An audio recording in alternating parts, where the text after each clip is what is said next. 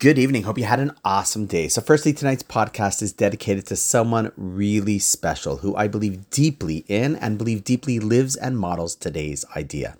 So the past few days, we've been speaking about seeing the good rather than having trained vision to see that which is not good, be it in others and or especially in ourselves.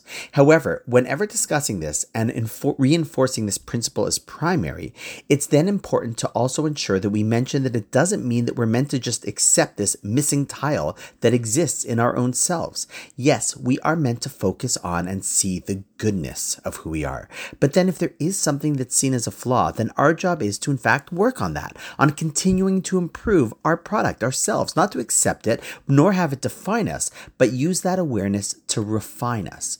What an important message to share as we bring in the new Jewish month of Elul tomorrow night, the day which really kicks off the whole upcoming New Year season. Because the whole concept of the New Year cycle is exactly this play. It's to realize that we're great, even greater than we often give ourselves credit for. And because of that, not despite that, we have the ability and the strength to face those parts of us that require attention, and through that improve even further. Because that's why we're on this planet, to constantly be getting better, because Hashem believes in us. We just have to believe in us ourselves that much as well. So remember, don't ignore the things that you struggle with, but also don't even let those things define you, but rather let them serve as something that Hashem says you can use to further refine you. And on that note, wishing you an awesome night, and I look forward to seeing you tomorrow.